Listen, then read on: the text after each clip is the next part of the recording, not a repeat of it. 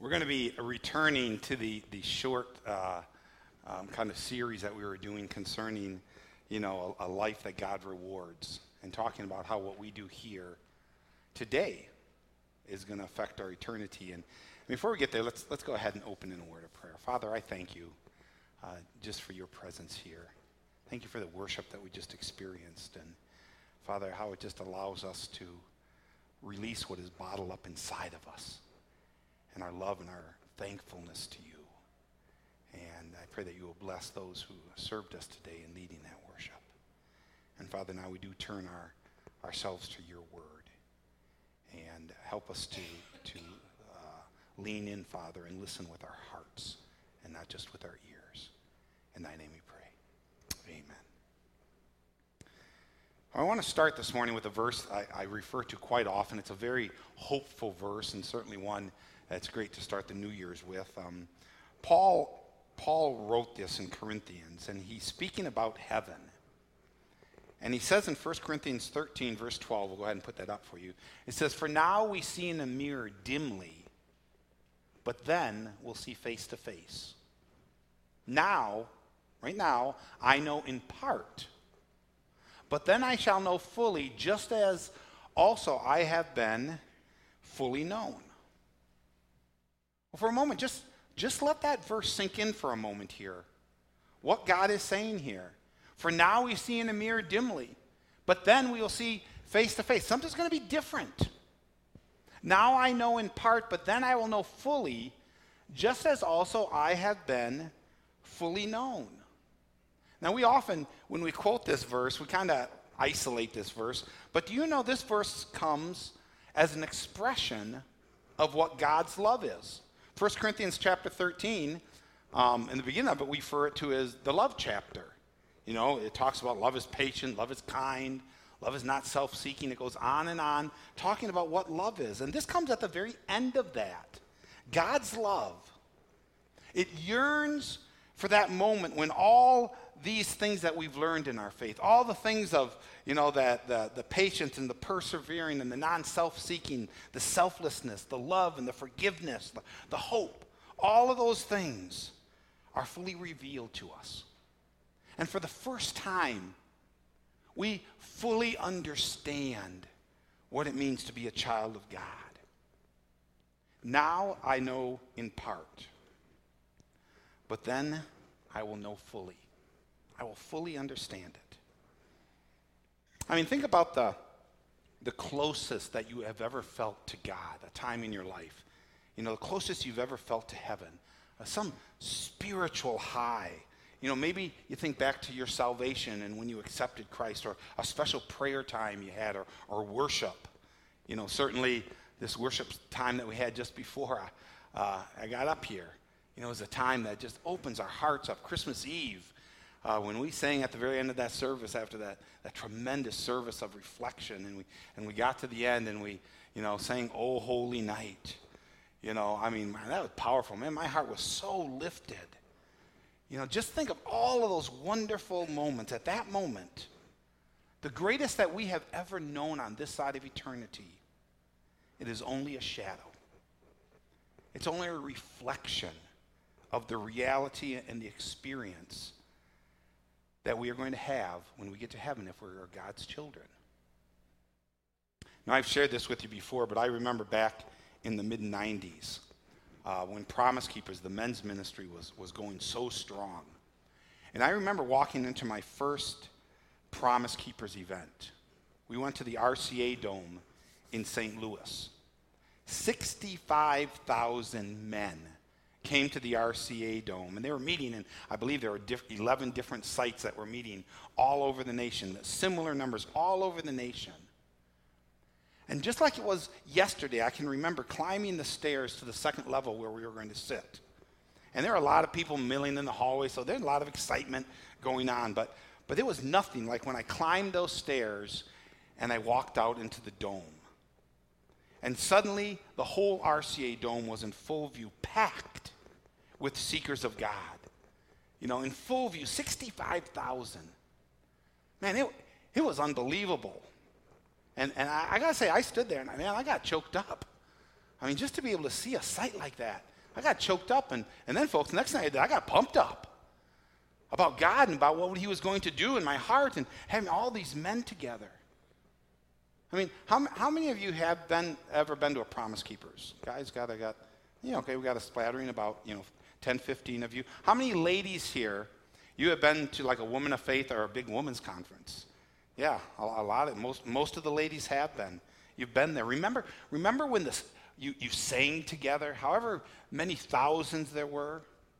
Remember the humbling of yourself and praying and the worship? You know, how it felt? You know, at that moment, think about that. Remember worship so intense that you felt you wanted to do something for God. I mean, you just wanted to get out of your skin and go serve God. There was a yearning, no, an aching to do something, to be with God. You know, you take that feeling, that moment, and you multiply it 1,000-fold. And that's going to be what it's going to be like when we see Jesus. When we see our Savior. And we join in that heavenly choir of holy, holy, holy Lord God Almighty. And we sing praises unto him. It's going to be like something we have never even come close to experiencing on this side of eternity. And so if you can grasp that kind of a moment and the yearning and the desperation, that you've ever had in your heart to honor Jesus, you're going to understand the importance of what we've been looking at in this short series, the 3 messages we've had so far. How what we do with our faith, how what we do with our salvation today is going to affect us when we get into heaven. 1 Corinthians chapter 3, it says these verses. It says, each man's work, speaking about that time when we stand before God, talks about a foundation that we've all been given in Jesus Christ. And then it talks about building on that foundation we've been given. And then it goes on in verse 13, it says, each man's work will become evident, for the day will show it, because it will be revealed with fire, and the fire itself will test the quality of each man's work. If any man's work which he has built on remains, he will receive a reward. If any man's work is burned up, he will suffer loss, but he himself will be saved, yet so as through the fire. It talks there about suffering loss. What could have been ours for Jesus Christ is not going to be present. It's not going to be there in eternity if we haven't built correctly on that foundation that Christ has given us. Well, that moment at Promise Keepers, I wanted to give God more. I wanted to be more. I wanted to do more for Jesus.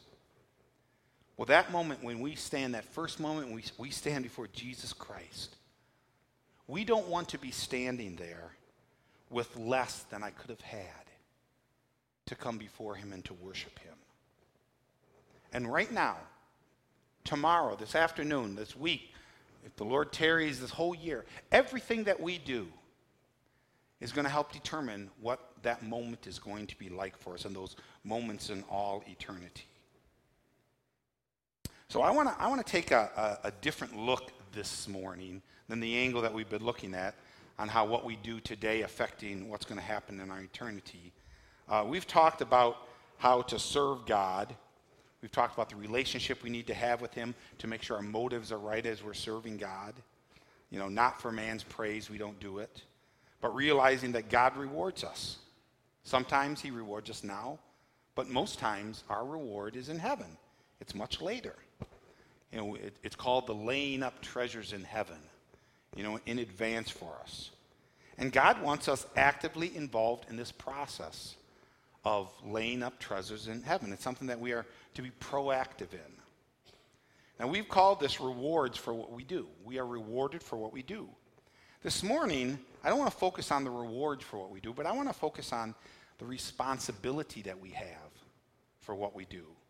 The responsibility that we have for what God has given us. And to do that, I'd like you to turn to Luke chapter 19. And hopefully you're already there. But turn to Luke chapter 19, and we're going to read one of the parables that Christ gave. And it's a little bit lengthy. But if you can, I invite you to stand together with me as we read God's word and our text for this morning.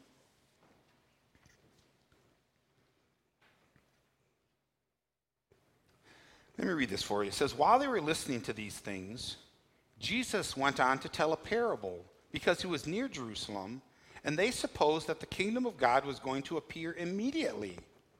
So he said, a nobleman went to a distant country to receive a kingdom for himself and then return. And he called 10 of his slaves and gave them 10 minas and said to them, do business with this until I come back. But his citizens hated him and sent a delegation after him, saying, we do not want this man to reign over us. When he returned after receiving the kingdom, he ordered that those slaves to whom he had given the money be called to him so that he might know what business they had done. The first appeared, saying, Master, your mina has made 10 minas more. And he said to him, well done, good slave, because you have been faithful in very little things, you are to have authority over 10 cities. The second came, saying, your mina, master, has made 5 minas. And he said to him also, and you are to be over 5 cities. Another came, saying, Master, here is your mina, which I kept put away in a handkerchief. For I was afraid of you, because you are an exacting man, and you take up what you did not lay down, and you reap what you do not sow. He said to him, by your own words I will judge you, you worthless slave. Did you know that I am an exacting man, taking up what I did not lay down and reaping what I did not sow? Then why did you not put my money into the bank? And having come, I would have collected it with interest. Then he said to the bystanders, take the mina away from him and give it to the one who has 10 minas.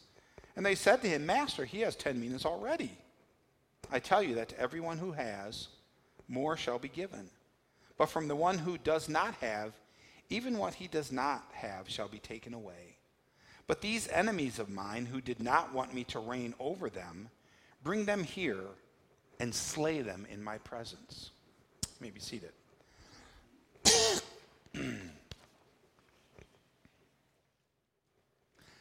So Jesus tells this parable about the slaves, the servants, the stewards, for an important reason, a very specific reason. You see, he would soon be going away. It says he was nearing Jerusalem, meaning he's coming to the time of the cross. He's coming to the time of his burial, his resurrection, ultimately his ascension. And they, it says in verse 11 that, they thought that he was going to be immediately setting up his kingdom when he went into Jerusalem. Verse 11, while they were listening to these things, Jesus went on to tell a parable because he was near Jerusalem, and they supposed that the kingdom of God was going to appear immediately. So they all are thinking, his disciples, his followers, those close to him, they're thinking, folks, this is it. It's all coming to a head. Jesus' triumphal entry is going to be the great parade. Our king is going to be coronated.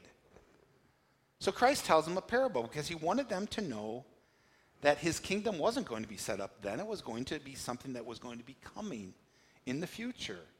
And in the future, they would have a responsibility in helping build the kingdom while Jesus was gone, while he went back to heaven.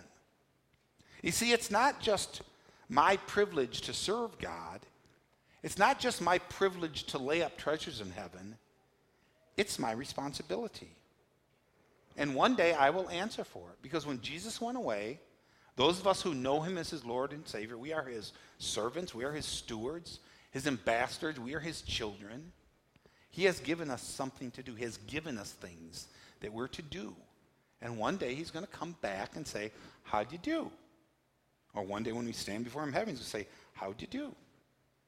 2 Corinthians 5:10 says we must all appear before the judgment seat of Christ, so that each one may be recompensed or paid for his deeds in the body, according to what he has done, whether it is good or bad. In 1 Corinthians 3, we talked about each man's works being tested, what we have done here being put to the test. Well, back to the parable for a second. Verse 13, he goes on. Verse 12. It says, so Jesus said, a nobleman went to a distant country to receive a kingdom for himself and then return. So again, you got to kind of liken who's who in these parables here. Obviously, the king who is about to leave is Jesus. crucified, resurrected, ascended into heaven. But he says, one day I'm going to return. And that return has a purpose. And the purpose for Jesus' return is not to just become the Lord of his kingdom, but he is also coming back to settle accounts on how we dispatched his charge, what we did with what he gave us. Verse 13, and he called 10 of his slaves and gave them 10 minas and said to them, do business with this until I come back. 10 minas, this would be about a 3 months wage. So, whatever you make in a year, divide that by 4. That's about what he gave them, to go and invest. Go put this to work for me and for my kingdom. Do business with this until I come back. Then verse 15, he says, when he returned after receiving the kingdom, he ordered that these slaves to whom he had given the money be called to him so that he might know what business that they had done. Those who, he said, do business until I return. Now he wants to know what they done. And here's the accountability that we have here. What have I done with what Jesus has given me? What have you done with what Jesus Christ has given you? There's an expectancy on Jesus' part that if I am a child of God, if you are a child of God, that when he comes back, that there's going to be a multiplying and investment in his kingdom, in his work. Verse 16 and 17. It says, the first appeared, saying, Master, your mina has made 10 minas more. And he said to him, well done, good slave, because you have been faithful in very little things. You are to be authority over 10 cities. Now from this, some people have tried to say, well, what are rewards when we get into heaven? What does that mean? Some people have said here, well, this means that we're going to rule. Based on what we have done here, we're going to have authority and, kingdoms to rule. Honestly, I don't know about that. I can't give you all the answers about this, but you certainly can't get that from this parable that we're going to be rulers somewhere. He says he gives you authority over 10 cities. Again, remember, this is a parable. In other words, he's not talking about something that's real.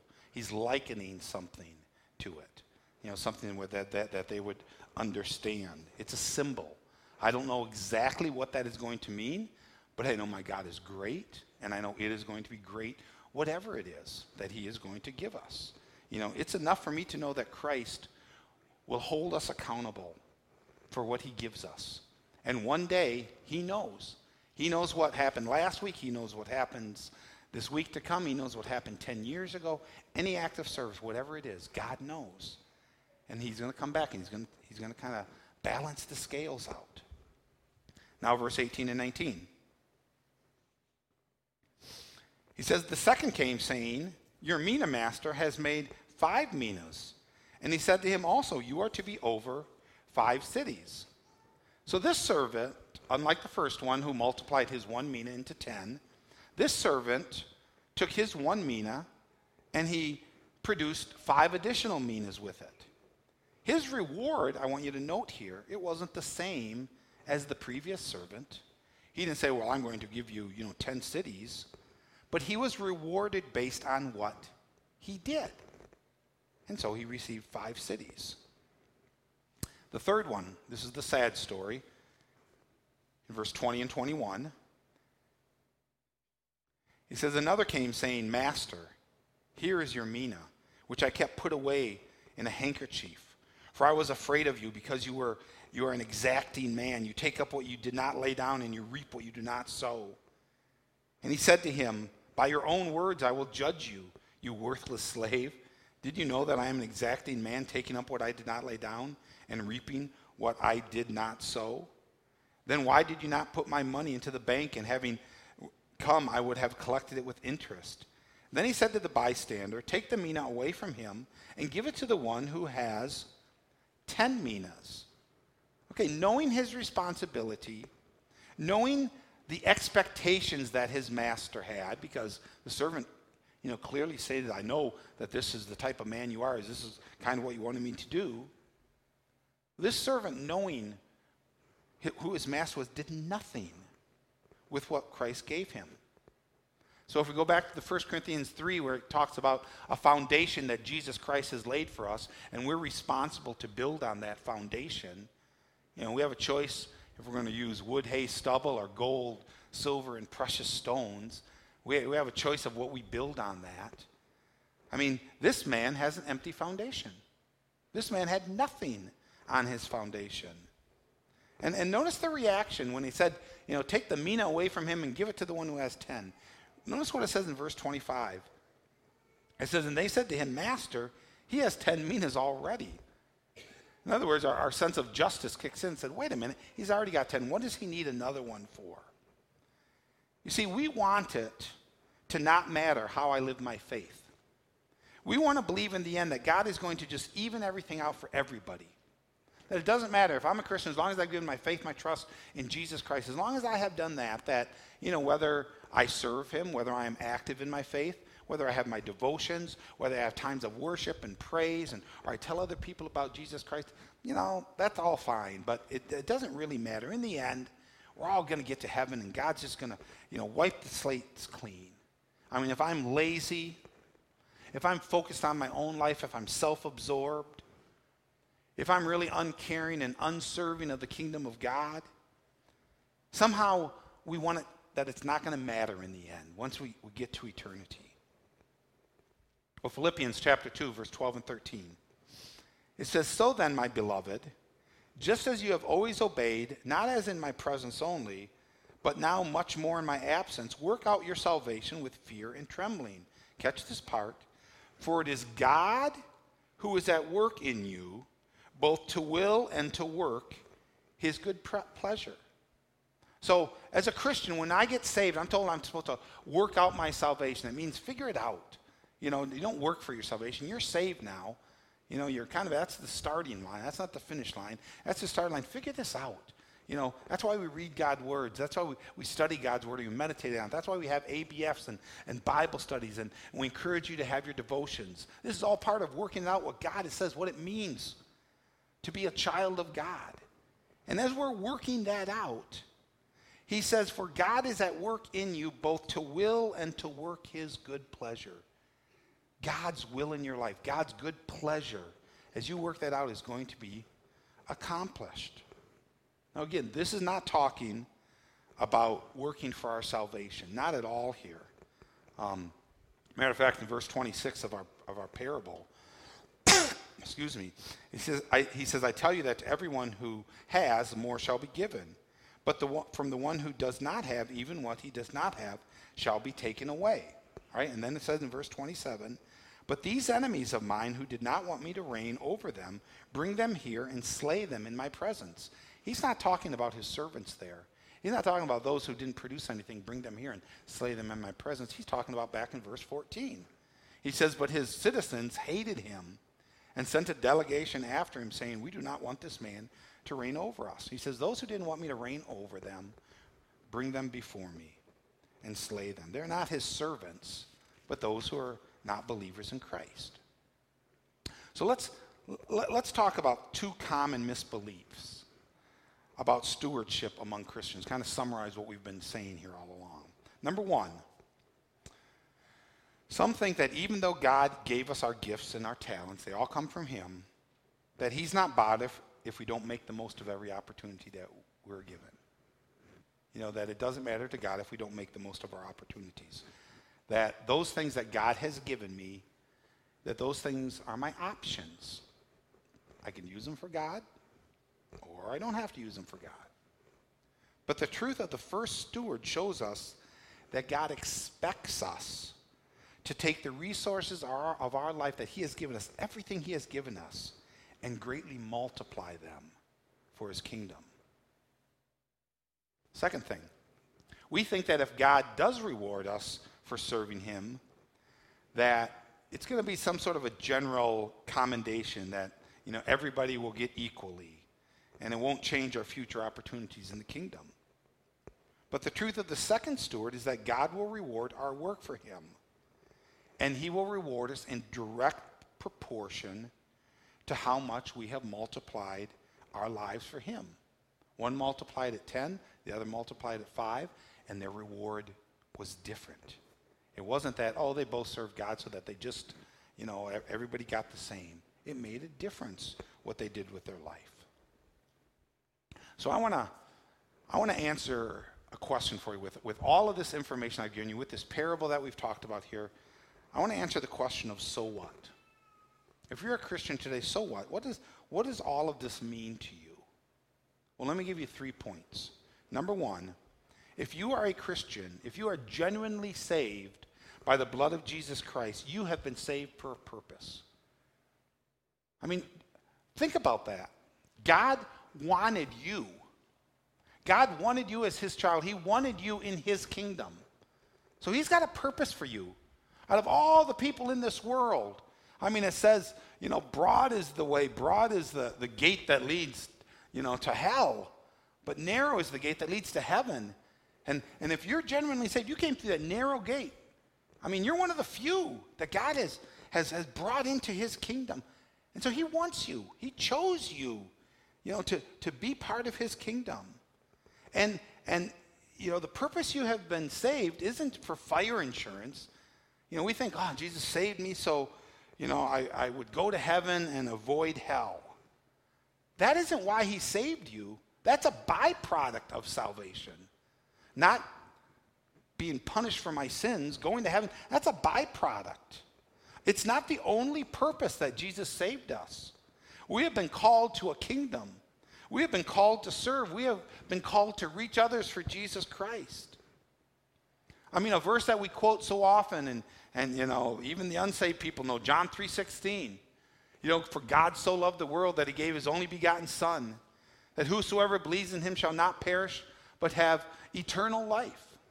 Folks, that verse wasn't the end of the message that Jesus was preaching. Matter of fact, that was kind of the beginning of his message.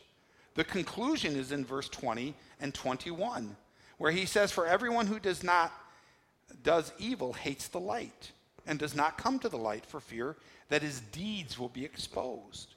But he who practices the truth comes to the light, so that his deeds may be manifested as having been wrought in God.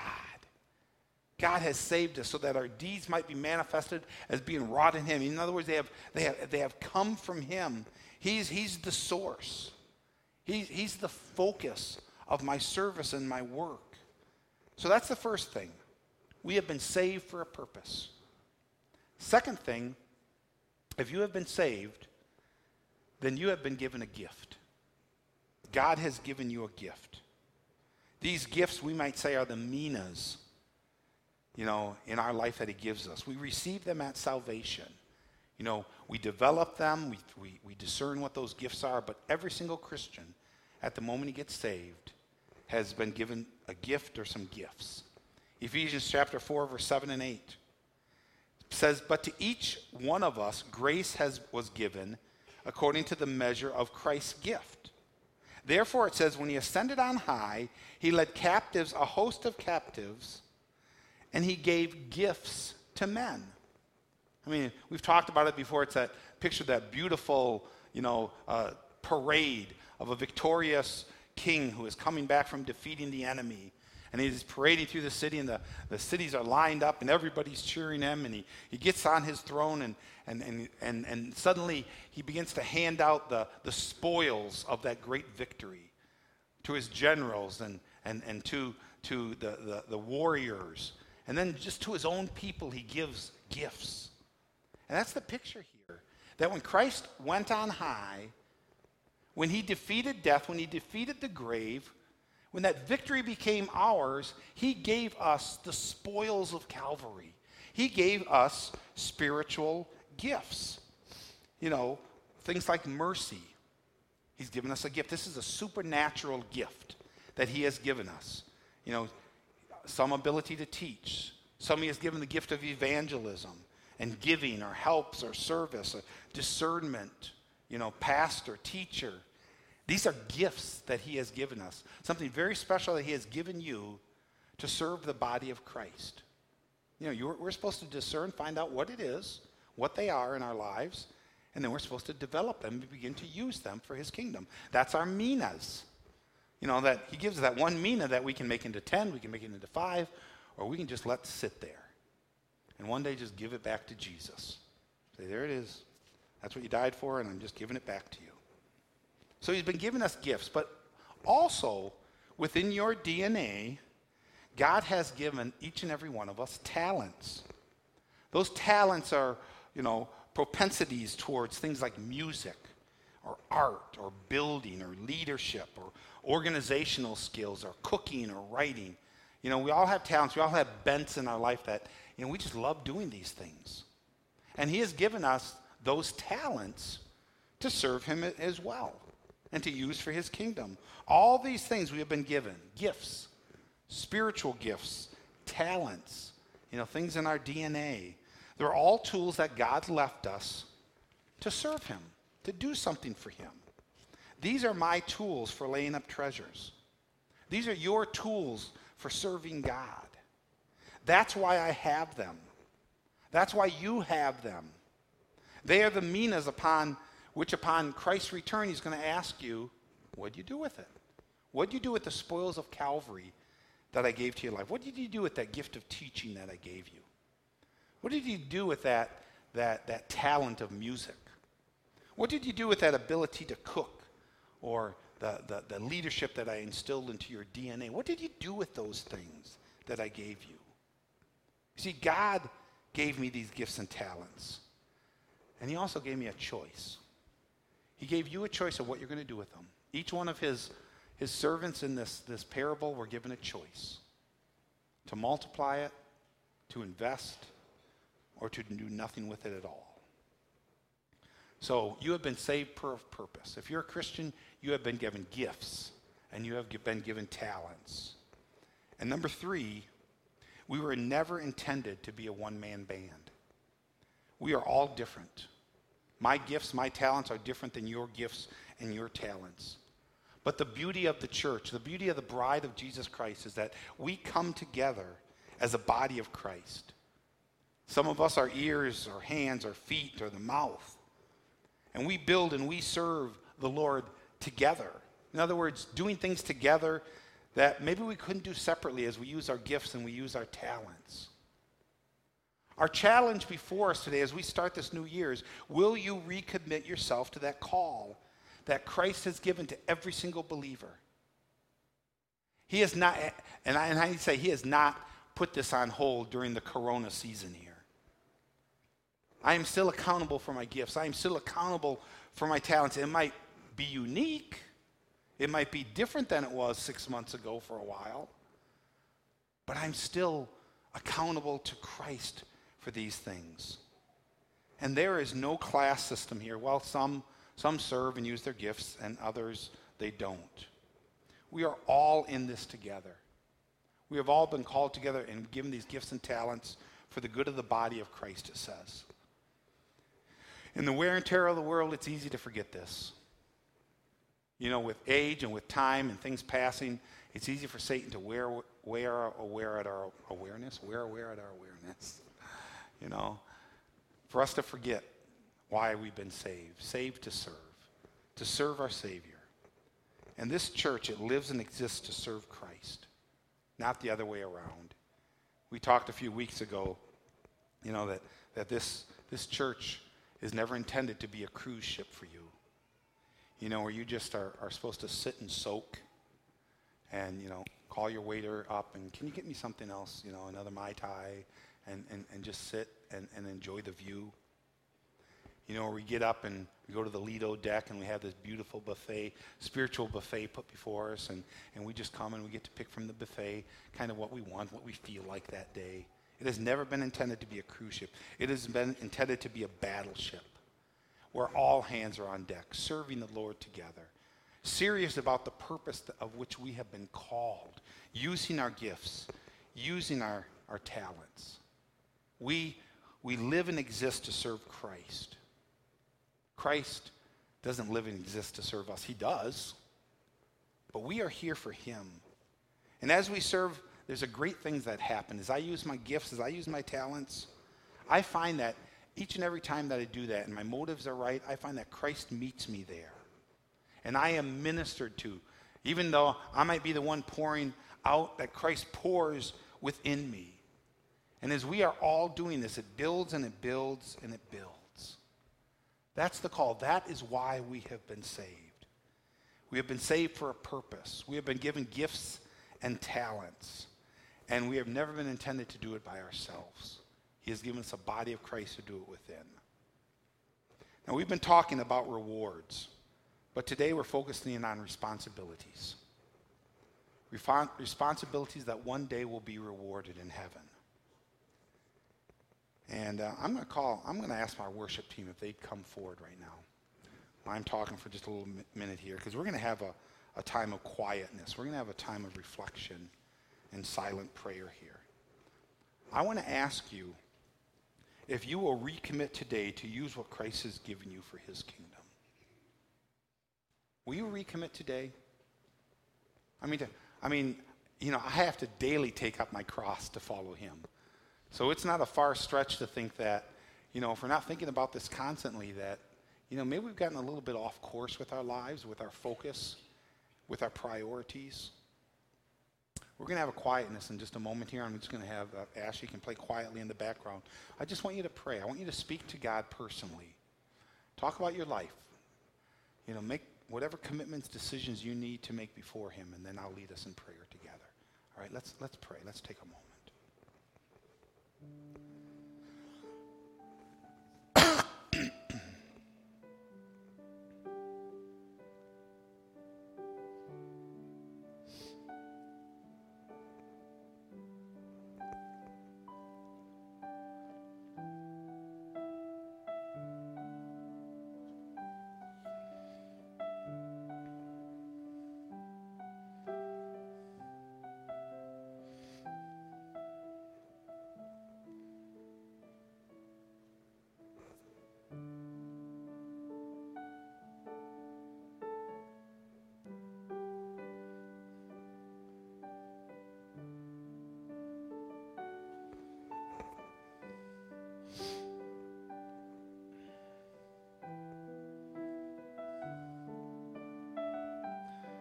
Father God, I so thank you for just the challenge from your word, Lord. I thank you that you send your word constantly to remind us who we are to you and this great ministry that you have called us to be ambassadors for Jesus Christ, as though you were making your appeal through us.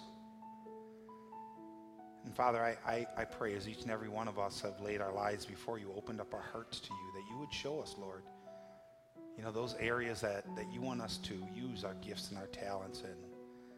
Father, even if it's, to start with a recommitment to you, Lord, that it will start here, right here today. Father, whether you tarry into another year, another century, whatever it might be, we want to be found at attention, at our posts, Lord, serving you, Father, faithfully. Thank you. In thy Son's name we pray. Amen.